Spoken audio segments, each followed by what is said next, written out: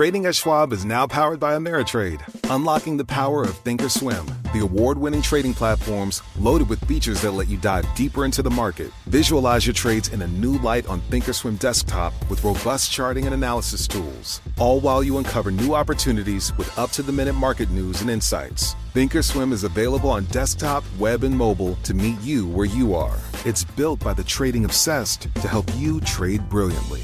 Learn more at schwab.com/trading. The less your business spends, the more margin you keep. But today, everything costs more. So smart businesses are graduating to NetSuite by Oracle. NetSuite is the #1 cloud financial system, bringing accounting, financial management, inventory, HR into one proven platform, helping you reduce IT costs, maintenance costs, and manual errors. Over 37,000 companies have already made the move to NetSuite. Now through April 15th, NetSuite is offering a one-of-a-kind flexible financing program. Head to netsuite.com/earnings right now. netsuite.com/earnings. As a professional welder, Shayna Ford uses Forge FX to practice over and over, which helps her improve her skills. The more muscle memory that you have, the smoother your weld is. Learn more at meta.com/metaverse impact. This is Bloomberg Intelligence. Uber wants to be the Amazon of retail, of e-commerce. The Disney Plus service might actually end up benefiting Netflix. In-depth research and data on 2,000 companies and 130 industries. Capital return is the key story for the U.S. banks. The telcos naturally are moving into content distribution. I think it's a good move. Bloomberg Intelligence with Alex Steele and Paul Sweeney on Bloomberg Radio. Over the next hour, we're going to dig inside the big business stories impacting Wall Street and the global markets. Each and every week, we provide in-depth research and data on some of the 2,000 companies and 130 industries our analysts cover worldwide. Well, today we're going to take a look at diamonds being your best friend and also someone buying you. Basically, Tiffany's and LVMH. Is it a good tie-up? What does it mean? Plus, we'll take a look at the credit implications for SoftBank increasing its investment in WeWork. But first, we want to take a look at Microsoft beating out Amazon to get a coveted cloud defense contract. For more, we want to bring in James Bach, Bloomberg Intelligence government analyst. Walk us through, first of all, what was at stake in this contract? For the most part, it was going to be a statement on where the federal government was going with cloud. And it was either, on one hand, are they going to stick with Amazon, which was the provider for the CIA's cloud infrastructure, or were they going to try to help kind of breathe life into a more vibrant landscape of cloud providers? Microsoft winning this is now sort of an indication that the government is looking, at everybody to potentially be a part of their federal IT modernization plans moving forward. So it's a pretty big statement on that front. Plus, it kind of is another validation that Microsoft is definitely sort of gaining on Amazon in the cloud market. So, James, how much of a surprise was this? I guess when it was first reported, I was saying, wow, it seems pretty rare that a big contract or that a big player like Amazon would get flipped. Well, yeah, it's kind of from the outside looking in, or just kind of looking at the industry and looking at the size of Amazon's cloud infrastructure offering and kind of the revenue they drive off of it. It can look striking kind of at first blush, but we've been kind of maintaining throughout this whole process, which has been about 2 years now, that Microsoft was certainly a formidable competitor with a cloud offering that could rival that of Amazon's, in addition to some capabilities they had beyond just the offering, which was, you look in the historical kind of IT, I would say, archaeology of the federal government. Microsoft has been embedded in that for a long time through operating systems, through some of their software. So they certainly understand kind of what the IT architecture is of the federal government, whereas Amazon is relatively new on the enterprise scene. So it makes sense that Microsoft definitely had some advantages in this competition and shouldn't necessarily be so striking that they did win. So there was some rhetoric because Amazon also indirectly kind of owns the Washington Post. And really, it's just Jeff Bezos. But of course, on the street, there was lots of speculation that the government didn't want to go with Amazon because President Trump doesn't like the Washington Post headlines and articles.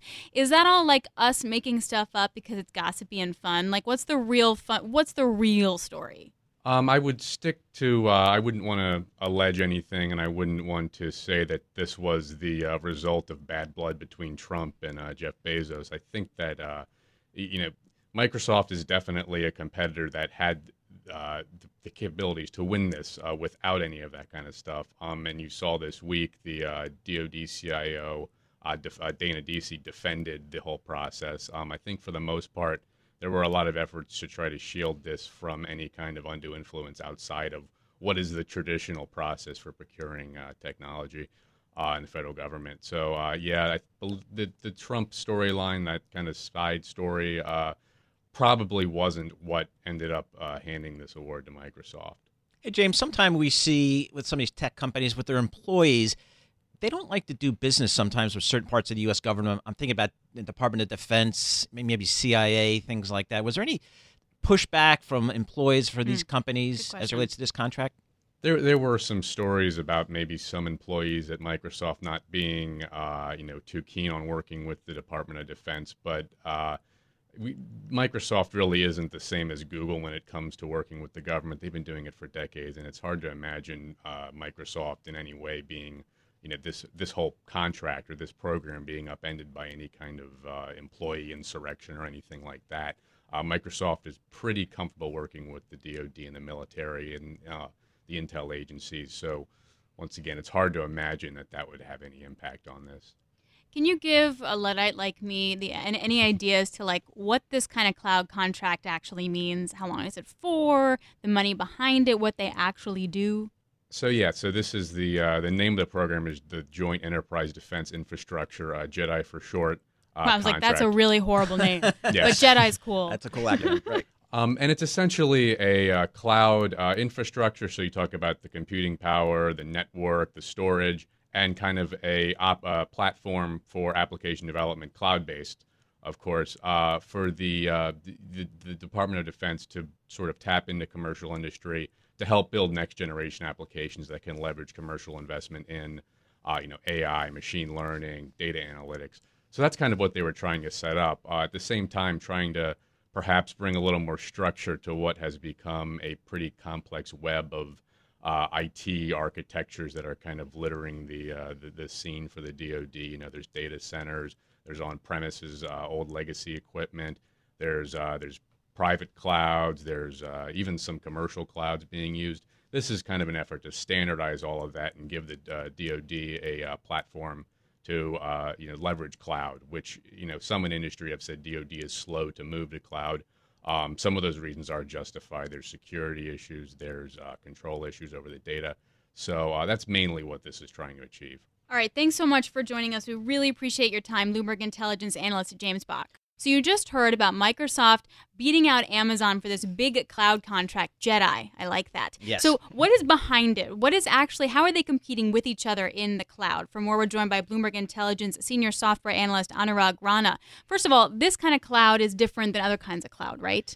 It's just the basic infrastructure that you build things upon, and the two biggest providers of that are Amazon and Microsoft. All right, so this business, it's basically, if I'm a company, I don't need to have the servers and stuff and maintain all that stuff. I can kind of say, hey, Amazon or Microsoft, you guys store all my data? Yeah, you're just renting out somebody else's computers to do your stuff. And you are storing your information there. It's just using software. You're just, demarcating it as somebody else's space. Now, Amazon has the lead here, right? For sure. Absolutely. So how fast can Microsoft actually grow? Do they wind up overtaking Amazon at any point? How does that work?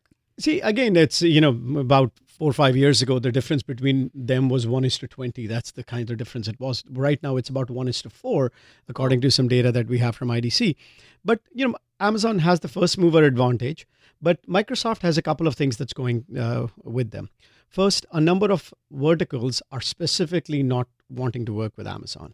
Retail being the biggest one of them.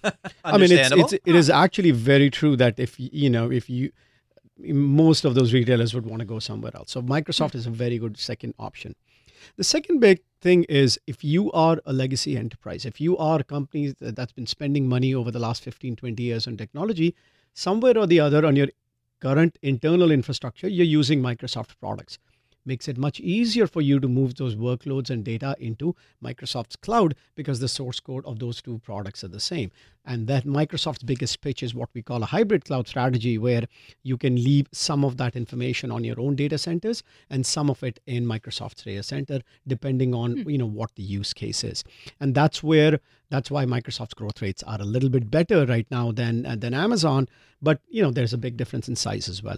So Anurag, let's just step back a little bit. Give us a size of a sense of the size of the cloud business? We hear it just mentioned so often. I want to get a sense of how big it is, how fast it's growing, and kind of who are the big players. Yeah, so when we generically talk about cloud, there's a mix of applications and infrastructure in there. But if we just look at an infrastructure business, it's no more than you could say somewhere between $50 to $100 billion, and frankly, the IT spending is like $1.5 trillion or so. Right. So if you really look at the large size of the overall market, this is nothing, and we're just starting to see the beginning of the shift to move into the cloud. So one of the things that we wrote about recently was like people are increasingly, or I think unfairly obsessing over these growth rates. The market size is so large that for both of these vendors, there is a long runway to go, no matter which way you slice and dice it. What's the barrier to entry? Billions of dollars of data centers that you have to create. Somebody has to create in order to match these companies. So it's high. Very high. It's one of the highest barriers to entry businesses right now. All right, so we've got Amazon, we've got Microsoft. Google talks about it as well, and they've got deep pockets. Where do they fit in? So they have a very good cloud offering. So they, just because of the search business, they have to have a very global, footprint of very, high sophisticated data centers, and they have been trying to rent that out as well. But just like Amazon, Google doesn't have an enterprise presence in the legacy world just because they never sold any software products to these companies, 15, 20 years ago. And they are struggling to figure out how do they sell into the enterprise. So they just hired somebody from Oracle, who was Oracle's, top technology person, to be the CEO of Google Cloud. And he has been buying companies, hiring very aggressively, and targeting enterprises. So they are going to be, I think, going to be one of the more formidable competitors in cloud over the next few years. What about IBM? IBM has also a public cloud offering or a basic infrastructure offering, but they pivoted more towards customized cloud, or somebody wanting to do things more on a hybrid cloud basis. And that's why they bought Red Hat, where they can give some customized work, because you really don't want to compete with Amazon on pricing. So you want to sell a different flavor of that cloud, which is a little more customized, and you can charge more for it. That's where I wanted to go, because one of the things when I read your research about the cloud, one thing that struck me is it's really competitive on price, and they're constantly cutting price. How do they do that and still grow the business? It's only for the basic services, Paul. So what typically it is, as you get more and more data centers, you have economies of scale, and you're able to reduce prices, and that actually prevents others from coming in. And as you get more users, it's the per unit cost keeps on decreasing. But real value is more on the second layer of it, what we call platform services, where you have databases, security, identity, and access management. That's where you charge more, and that's where you make the margins. And that's where all of these companies are also targeting more services. What about profitability? So this is a very profitable business once you get up to scale. So currently, a lot of these companies are in the investing phase, but as you get up to speed, up to maturity, I think this is going to be one of the more profitable technology businesses that we have. Give us a sense. Well, we know it from Amazon, because there's Amazon. Their core business was not really profitable, the core retail business. But once they started ramping up the Amazon Web Services, investors were like, whoa, we got some profits here. Yeah. Profits? What's this? What's Amazon? This exactly? No. Give us a sense of who the customers are. What are the big customer verticals for cloud computing companies? So the first and the most obvious ones are the cloud-born companies. Everybody from Snapchat, Uber, Lyft, the companies that were born in the last 10, 15 years, where the entire infrastructure is built on somebody else's one. The second big one is legacy enterprises. So let's say a bank like JP Morgan might decide they're going to create a new application, that new workload or that new process, then they go out and build on Amazon Web Services or another offering. So those are the two basic ones that I would say right now. What are the chances, though, that a big bank, for example, winds up doing everything in-house instead, building up their own department so they don't have to go farm it out to an Amazon Web Service? They will do a little bit of both, which is why I said that private or hybrid cloud strategy for a lot of the big banks with a lot of money. You have to have a lot of money to do this. But frankly, why do you want to be in the basic computing business? It's like a commodity or a utility. You just want to rent it from outside. If you really want to do something more sophisticated, then you can buy and develop another network that is slightly different than the basic one. Anurag Rana, thank you so much. Anurag covers all things tech, software, all that crazy stuff that comes out of Silicon Valley. Anurag Rana is our expert. Thanks so much. We now want to turn to the glittering potential merger of LVMH and Tiffany's. It's a deal that would create a global jewelry leader. Want to break it down with Bloomberg Intelligence senior luxury analyst Deborah Aiken. So, Deborah, what would this deal actually look like? So I think it would be really interesting for both parties, actually. If we look at LVMH as the global leader in luxury goods, the actual, if we think about jewelry and watches as part of their overall portfolio right now, it's less than 10% of sales. And more than that, LVMH being the stalwart that it is, it's generally a number one or number two in the sector in where it operates. And for jewelry, it's really a lower number three right now behind Richemont and Tiffany. So can you give me some sense for LVMH, like, is this a big deal for them? How do they look at something like Tiffany's? Like, I feel like here in the U.S., it's like, oh, it's a high-end brand, but it's not like a Cartier, for example. But what's it seen like in Europe? So I think for LVMH, Tiffany would offer an entry point. So LVMH owns Bulgari, much higher end in terms of entry price point. So Tiffany offers opens the market for LVMH in jewelry to the younger consumer. And how is Tiffany perceived in Europe? I think as a gifting product, so that would also help LVMH. A younger product to start, but also there are some very high-end products within Tiffany, and I think that possibly LVMH could help to market that more given its depth and breadth. Do we learn anything about uber luxury from LVMH by doing this? Like, is that part of the segment sort of declining, so they need to reach more of a middle market, they need to reach younger consumers, or is this just like a smart, let's just go and expand brands? I think it could be beneficial both at the starter point, the younger consumer, and also more with the classical older consumer too. When I think about the issue with Tiffany, there are 300 stores and 7%, or about 300 stores and 7% penetration on e-commerce. So we can get much wider and stronger than that under LVMH ownership. And in terms of, how big is this deal for LVMH? It really is sizable. It would be its largest deal. We know that it has a very strong balance sheet. It can easily absorb this price tag of $14.5 billion, which is so far assigned to the deal with the first offer. But what it could actually do is to, really push in the way that when we think about what else it acquired, it paid 23 times for Bulgari in 2011 to really start off this division. And from there, it's growing it very strongly and it's doing very well across the board. So it could work very well. Where's the growth and the operating margin growth when it comes to luxury jewelry? If we take watches, because we have very strong data on a monthly basis from Swiss Watch Federation on exports, the highest growth and the most defensive play has been in those watches on a monthly basis, over 3,000 Swiss francs. Wow. And in fact, you can look at average prices 8,000 to 9,000 Swiss francs, and that is where the strongest growth is. And beyond that, $20,000 plus. Wow. So that's where the growth is. Now, watches over the last couple of years, because they've been highly exposed to Hong Kong, and prior to that to China with the clampdown on gifting a few years ago, they've had a little bit of a rough ride, let's say. But from the jewellery side, because it's less logo on there and less visible, that has maintained a growth very high single digit versus watches mid-single digit.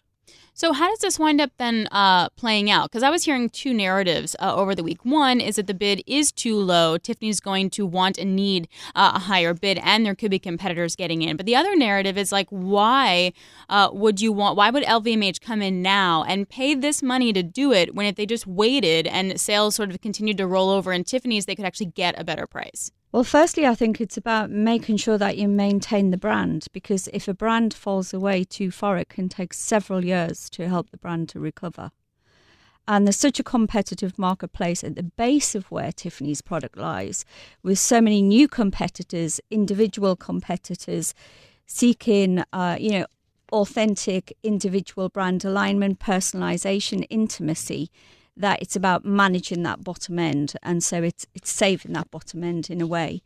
When we think about where Tiffany has been just prior to this deal, Tiffany shares are actually down 3% over 5 years, versus if I look at what's happened with LVMH standalone, it's up 214% as compared. Wow. So it can step in now, it can step in any time, and I think it can really make it work. Our thanks to Bloomberg Intelligence senior luxury analyst Deborah Aiken. Well, SoftBank ups its WeWork bet by another $9.6 billion. The question is, what does it mean for SoftBank's balance sheet? To get some answers, we welcome Bloomberg Intelligence analyst Steve Flynn.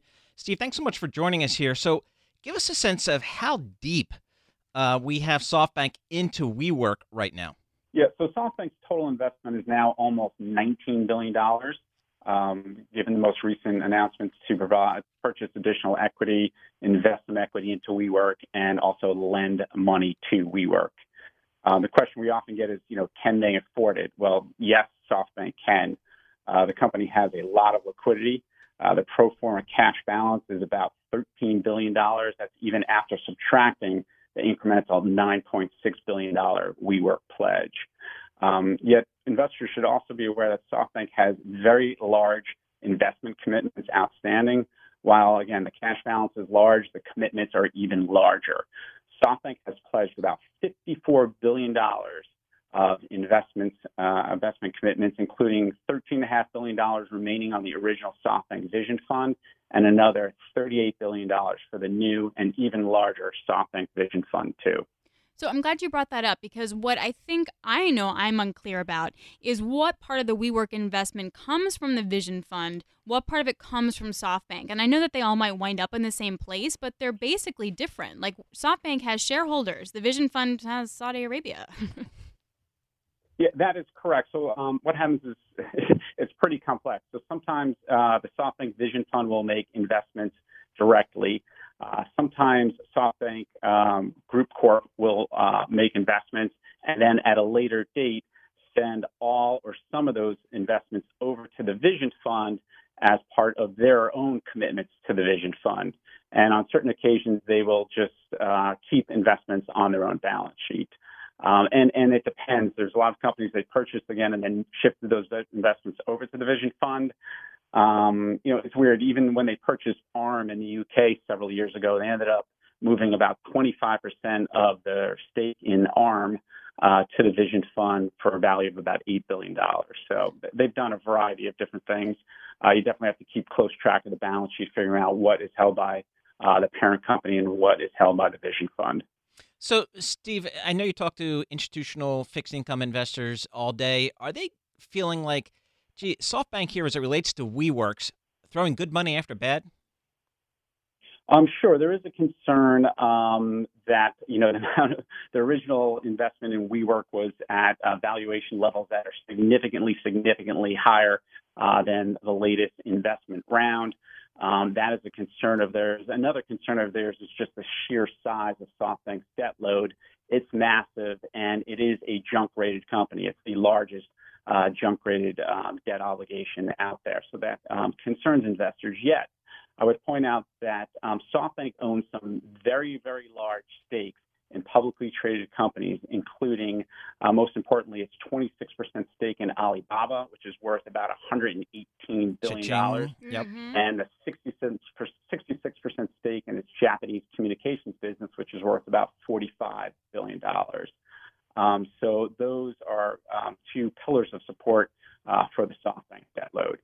So don't we have some major conflict of interests here when you have these competing investments in different funds? Even though you might have the money, it's geared towards one fund versus overall SoftBank.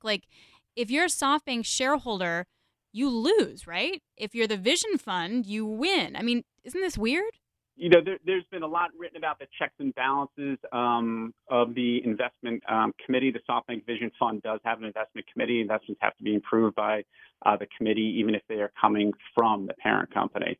So there should be some sort of arm's length agreement there. So another thing as it relates to SoftBank, another issue is SoftBank owns about 84% of Sprint, which is trying to merge with T-Mobile forever, it seems like. But so now the question is, how what happens if T-Mobile and Sprint deal fails? What does that mean for SoftBank?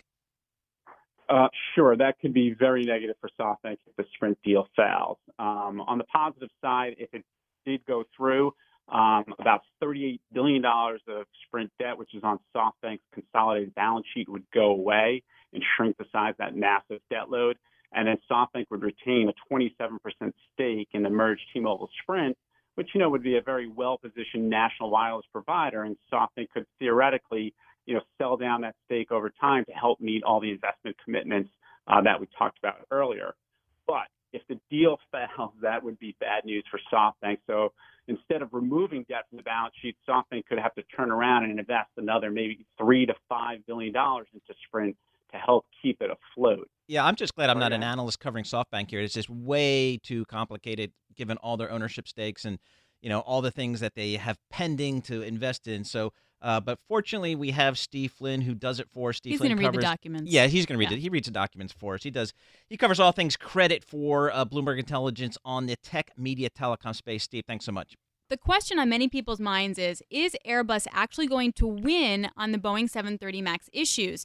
The answer is yes, and the answer is no. Joining us now is Bloomberg Intelligence senior aerospace analyst George Ferguson. So the yes part was that they scored this really great deal with Indigo, which is India's low-budget airline carrier. How big is this deal?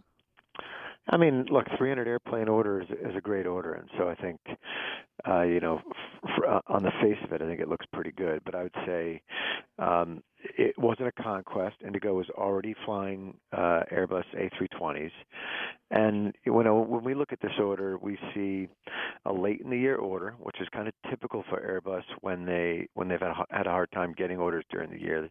They don't like to go into year end with a less than one-time book-to-bill, and they're probably on track to do that. So I think they get ready to give a bunch of deals, and I think Indigo probably came in and took a pretty decent deal. And when we look at it, Indigo already had about 300 airplanes on order from Airbus A320s, and so we think that this order are airplanes that they'll probably have delivered to Indigo over the next decade. So again, it kind of looks like Airbus is fishing for orders here to try to finish the year strong and on the order flow standpoint. But I wouldn't call this a super high quality win. So, George, give us a sense of how the demand is from the airlines globally for aircraft. Yeah, so this year's been very weak for orders for both Boeing and Airbus. As we went into the year, we were concerned that it would be a weak year. We've seen profitability at the airlines down year over year. We see yields are pretty challenged. Yields are the price paid per mile flown by a customer.